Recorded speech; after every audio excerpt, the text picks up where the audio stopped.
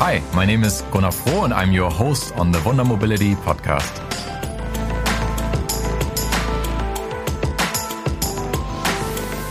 All right, welcome back to the Wunder Mobility podcast. Today I'm sitting with Stefan Vondran from Europcar. Welcome.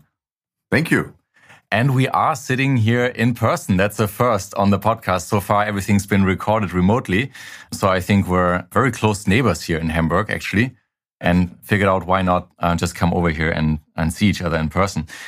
While we walked into the room, there was a film running, a branding film from your website, and basically ends by saying, mobility services since 1949.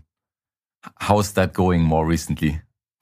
Well, how's it going? Actually, I think we are in a situation that is quite challenging, as we all know. But actually, we saw after the first lockdown, we saw some business coming back. In the meantime, with all the new political measurements to get control over COVID, we are unfortunately back into a situation like we saw over springtime. But since yesterday, we are all very positive and we are looking forward because of the latest news in regards of finding a new, how you call that in English? What is it? New immunizations. Immunization. First time, some announcements yesterday, yeah. Yeah, and that makes all of us quite happy and hopeful, of course. Europcar is a large organization. I think about 8,000 people working there overall. Hundreds in Germany, I think 500 branches in Germany.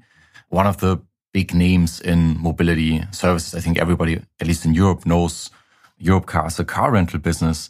That business has been around for a long time. And now our company, Wunder Mobility, and others also listening are sort of more newer entrants to the space. And everybody thinks new mobility is sort of a new topic and a hype. What has changed for you and for Europcar in the last 5 years, if anything? What are you noticing? What has changed business-wise? Well, I think a lot of things changed, but what's not changing is the demand of mobility needs. I think in today's world, we are using quite a lot of new terms. Mm-hmm.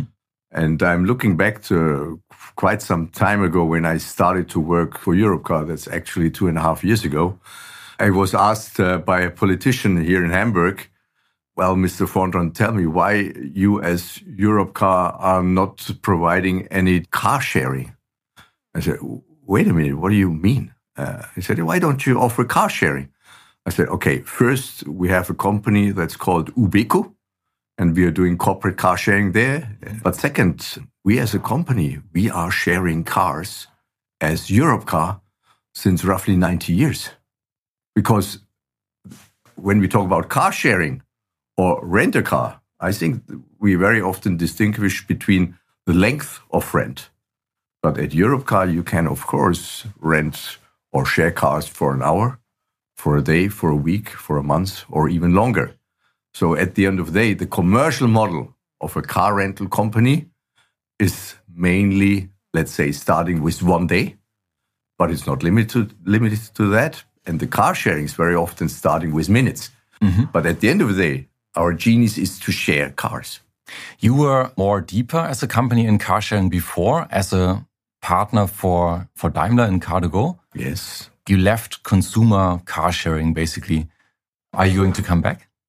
Honestly, I think we are pretty happy with our strategic approach to concentrate our forces when it comes to car sharing on corporate car sharing, because we see a huge demand there. We see customers are really needing new solutions for their fleet and how to combine private use and corporate use.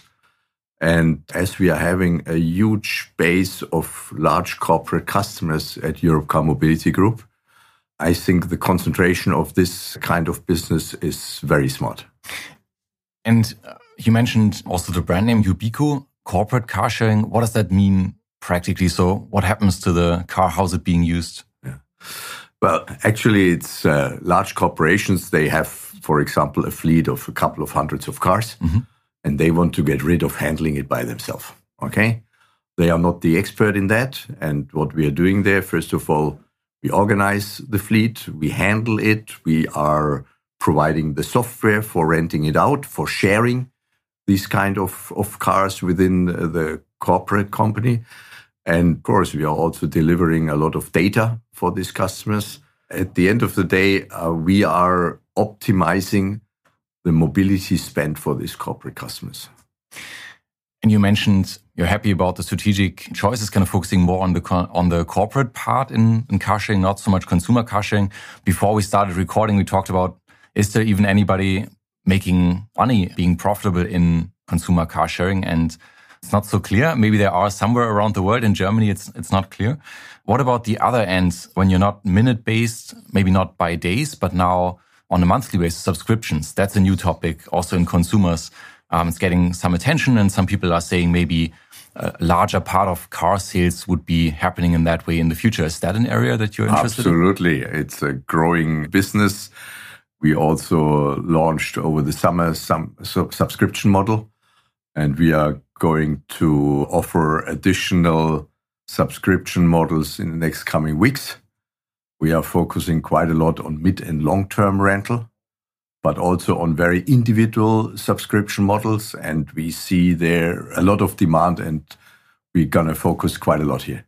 What do you think is the key to converting sort of a consumer into a subscription model? Because on some ways that has also been around before. Maybe it's not been called that. You did have a monthly rate before, Sure. I believe, like a weekly rate, a monthly rate. So that's already been an option before, but now is it just packaged in a different way, or how's that product different once we now call it a subscription? A couple of things. First, we see a change in customer demand. I think also during the COVID crisis now, you could see that customer behavior changed quite a lot. And what became obvious during this crisis is that a lot of people who did not longer have their own car were missing it. Why? Because the car today, in the environment we are in, is kind of a safety zone for the people. So a lot of people, instead of using public transport systems, are now sticking to use a car. And as a lot of people living in the large cities do no longer have their own car, they are looking for getting one, maybe just for a period of time, or only for the weekends, or only for a couple of months, because in summertime they use the bicycle or the e-scooter or whatever it is. But in winter times, they prefer to have their own car. And a lot of people who maybe did also some long-haul travel or visiting parents over the weekends, and they did that in the past maybe by train. A lot of them now asking for a car to do that.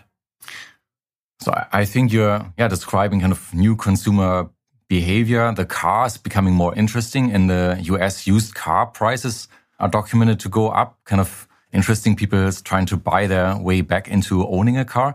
Now you basically are going head to head with what most cities are trying to achieve, or what's on the political agenda. Maybe not using a train, not using public transportation, getting back into your own car. That's just responding to consumer demand. But do you see a conflict there that you think will continue after Corona, or are we just is that just a phase for a few months until immunizations are widespread, and then we're back on track to basically sharing and actually a really good question. What's going to happen after? First, I'm not sure that in the near future we can talk about after COVID, because I think this will be with us for, unfortunately, maybe the next couple of years. Okay. Second, at the end of the day, I think that a lot of customers, next generation, so I'm 57 years old, okay? So the younger generation, of course, there's a different behavior, and subscription models are in their daily life. You know, I remember first time I did my iTunes subscription, I thought, why should I pay 19 euros or whatever a month for music? But now I'm getting used to it as well. If I look at my daughters, for them, it's just normal to click somewhere and do a subscription. And there's a change of behavior that's not there for a moment. This is a continuous change. And there, I think we as mobility providers have to adapt as well. Are you envisioning taking also other vehicle types into these programs? So right now we talk mainly about cars, but there are these very successful bike sharing systems and maybe now e-bike sharing or subscription services launching. Do you see yourself basically just kind of as an operator of vehicles? It doesn't matter what vehicle type, or how do you think about those? No, first you have to look at Europcar Mobility Group in total. And if you look at Europcar Mobility Group, you see that we are offering quite a huge diversity in regards of mobility. In Germany, we are focusing very much today on car and van and truck rental. We are also having Ubeco, as I said before, as car sharing for corporate customers. And we are also looking into other options. I'm a big fan of, for example, this e-scooter stuff. And honestly, I think this 2020 was a very special year. We all had to concentrate on our existing business, to take a lot of measurements to cope with it, with the situation. But for next year, we are quite ambitious to also enlarge our offerings. And I'm a big fan of working together with others. You don't have to invent everything by your own. So collaboration, I think, is very important and key. And I'm pretty sure you're going to see a lot of new additional services from Europcar Mobility Group in the near future. Which role do these 500 or so branches that you are running in Germany also play in that? I think that when we think of traditional car ownership, dealing with cars, you have to sort of go out of the city, and then maybe that place closes down at 2 p.m. on Saturday, the only day when you have time. And now when you are sort of beginning to compete with dealerships in a way, you have more attractive locations with other opening hours. But it's also, I'm sure, like a huge cost factor on the other side. So how do you think about those local presences, and how can they play a part in the strategy? First of all, the local branches are a USP for us. You know, being close to customers is very important in this kind of business. And opening hours of stations, of branches, yes, sometimes a limitation. But with the digitalization, with the new technologies that we are, by the way, also investing in and implementing, opening hours are no longer as important as they've been before. Mm-hmm. So we talk about kiosk solutions, we talk about handheld solutions. Our vision, of course, is that customers are going to open their car with their smartphone. And of course, there is a long way to go, because the number of fleet you have as the largest car rental company in Europe is huge. And the holding periods of our cars are, in average, not very long. Mm-hmm. So we are looking for solutions together with the OEMs, with the car manufacturers. Technology is there, and digitalization is moving quite fast. So our goal is to offer this kind of solutions over the course of the next years for each and every car all around at Europcar Mobility Group globally. How many cars are we talking about? So more than 100,000, right? Where in Germany? Globally. Oh, yes. You talk about more than 100,000 in Germany already. Roughly how many globally? Is it 400 or? I would say, I don't have the number on the top of my head, but it's a couple of 100,000. Yeah. Yes. And even more than 100,000 in Germany. Yes. And who stay, it's probably not public, but maybe stay probably less than a year in your fleet. So that's the turnaround. And right now, most cars have to be basically equipped afterwards. They don't come off the factory with. They're not IoT enabled. When you think about these subscription models and competition with dealerships, would you even call it that? Or are we on the wrong track? Is car rental basically going to replace, to some extent, car dealership? First of all, I think it's partnerships. At the end of the day, it's partnerships. We are working together also with local car dealers very often. Mm-hmm. We are also working, of course, with the big manufacturers. At the end of the day, the space of mobility is so big, I'm pretty sure everybody can find his spot, his place. And our vision, of course, is to have open mobility for all. That's also one of our slogans. And looking at all the different areas, I think we have more than enough space where we can put ourselves into and develop and grow. And we all know that mobility is a growing space. And we as Europcar Mobility Group have the ambitions to take quite a bit stake of that growth. What's something that happened in the industry in the last, let's say, more recent past, maybe 2 years or so, that has surprised you? Some of the trends we can already see, and then we're like surprised that they maybe unfold more slowly than we had thought in some cases. But what's something that happened faster than you thought, or that you maybe underestimated at first? That's a good one. I think what surprised me to some extent, but at the end not really, was this e-scooter boom. Mm-hmm. Okay. But we saw it before with bikes. And I was a little bit surprised that everybody putting thousands or 10,000s of these scooters into the large cities. And at the end of the day, I think we were going to see a consolidation there as well. Mm-hmm. Because I don't know how many different brands you can use here in Hamburg today. Is it 5, 6, or even more? I don't know. Yeah. So we need some consolidation going to happen there as well. Because at the end of the day, I strongly believe that if you overfloat markets, that doesn't help the business at all. What's your position on the role of cities within that? Because that's when some cities had their awakening a bit. Yes. They were getting scared to see some pictures like elsewhere, and were beginning to regulate more who could actually go there and how many vehicles you could put on the street each morning. And basically that goes on a spectrum from just monitoring, setting some rules, to maybe being an operator yourself, basically. Now the bike sharing, the dominant bike sharing in most German cities is actually basically paid for by the city and the Stadtrat. But that same concept could be applied to other vehicle types. How do you see this evolution of the role of cities? I'm not a big fan of regulation. Okay, so I'm not raised like that. Mm-hmm. But at the end of the day, I think as a city, you might have to step in at some point of time and start regulating, because otherwise things are just getting out of control.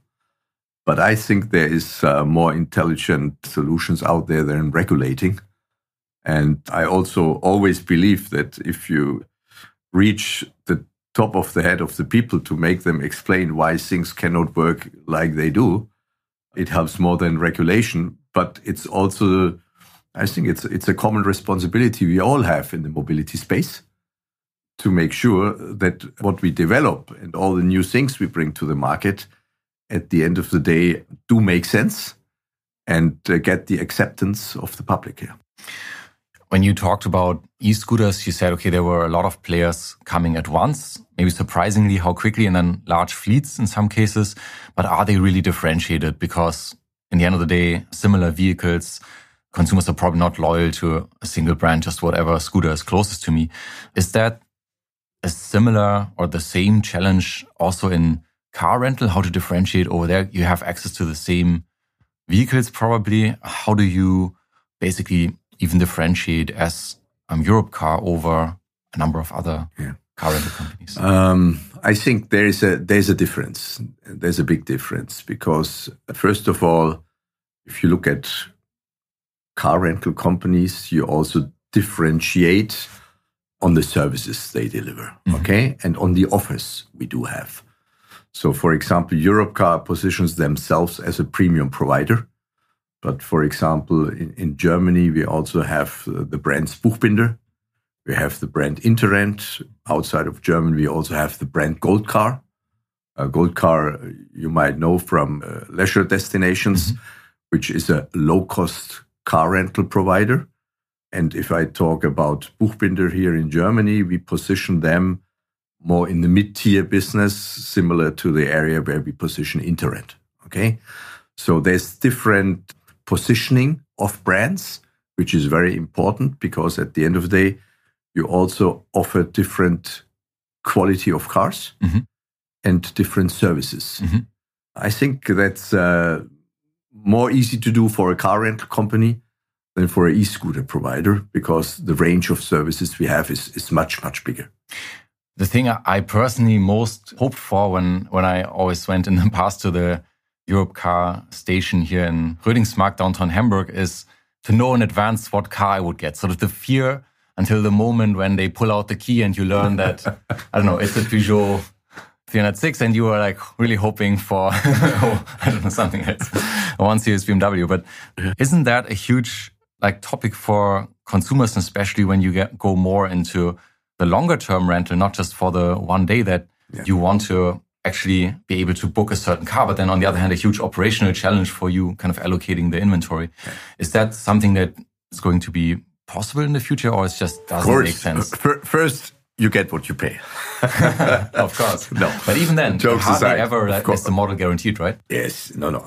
You're absolutely right. So for a 1 day, 2 day rentals is a challenge. It's a logistic challenge. And I think what people very often totally underestimating is the complexity we need to manage in the car rentals industry. Because, people are renting out a car. They want to return tomorrow at 12 o'clock. You rent the same car tomorrow after 2 p.m., but then customer decides to not return it or return it at a different station. And then the car you were waiting for, or that was reserved for yourself, isn't there. And then the whole flexibility needs to get into action, because we want to give you a car, at least in the car category you were choosing. Okay. Now talking about midterm, longer term rental, of course, we have very, very specific demands of customers, and we are able to fulfill that, because there we have longer lead times to prepare and to make sure we make a reservation for that car, because we know you're coming tomorrow to pick up, for example, an Audi A4 or whatever, okay? And then you're going to get that car, because we know a couple of days in advance that you're going to rent this car for a week, for 2 weeks, for a month, for half a year, whatever it is. But for the short term, I agree that there's a challenge for all of us. But I think that's of course the reason why we talk about so-called car categories, where you rent a car in this category, and we have different models in there. And yes, of course, there might be a wish for a very special car, but if you address that upfront, I would say we regularly make it happen. All right, that's a good promise. Let's turn a little bit away maybe from the industry and talk also a bit about yourself. So you mentioned you were at Europcar for about 2.5 years. How did you end up here, and what's fascinating for you about this set of problems you're dealing with here? How did I end up here? That's a good question. Well, I'm a corporate travel guy. Okay, so I'm in the corporate travel industry since 35 years. I started apprenticeship in a travel agency a long time ago, and I think I did all the things you can do in a corporate travel agency. And for the last, 13 years, I was working for BCD Travel, one of the largest global providers. And I was managing director and having a European position and things like that. But I was mid of 50s. And then I asked myself, do I want to continue this another 10 years? Because I think I knew everything in this industry inside out. Okay. Might sound a little bit arrogant, but after 35 years, you really understand the business. Okay. And then when I asked myself, do I want to continue the next 10 years by doing so with all the routines and things like that? The answer was very quick and very fast and very clear. No. So basically you looked around for a challenge, and then Europcar was the obvious target. Well, I was approached by some people who thought I would be the right person to manage Europcar Mobility Group here in Germany. And then I considered, and it's honestly, I thought coming out of this corporate travel space, I have a clue about what a car rental company does. Okay. Honestly, I found out very fast I had no clue. I had no clue about the complexity that's sitting behind and all the things you need to manage there, because I always say a car rental company is more complex than an airline. And then everybody looks at me and says, are you crazy? Well, it is more complex because of these hundreds of thousands of vehicles you have to manage, and you have to change every day. You in-fleet, you de-fleet every day, hundreds, thousands of cars. And then you have these 500 locations here in Germany where you have to make sure that not only a car is in this location, the right car for the right customer at the right time needs to be there. And so the logistics behind is really fascinating. It's fascinating. And I love this business in the meantime, but it keeps you awake day and night. And it's really a challenge. But I never regret to take a decision to leave the other space, which was great as well. But now I really enjoy working in this mobility business here.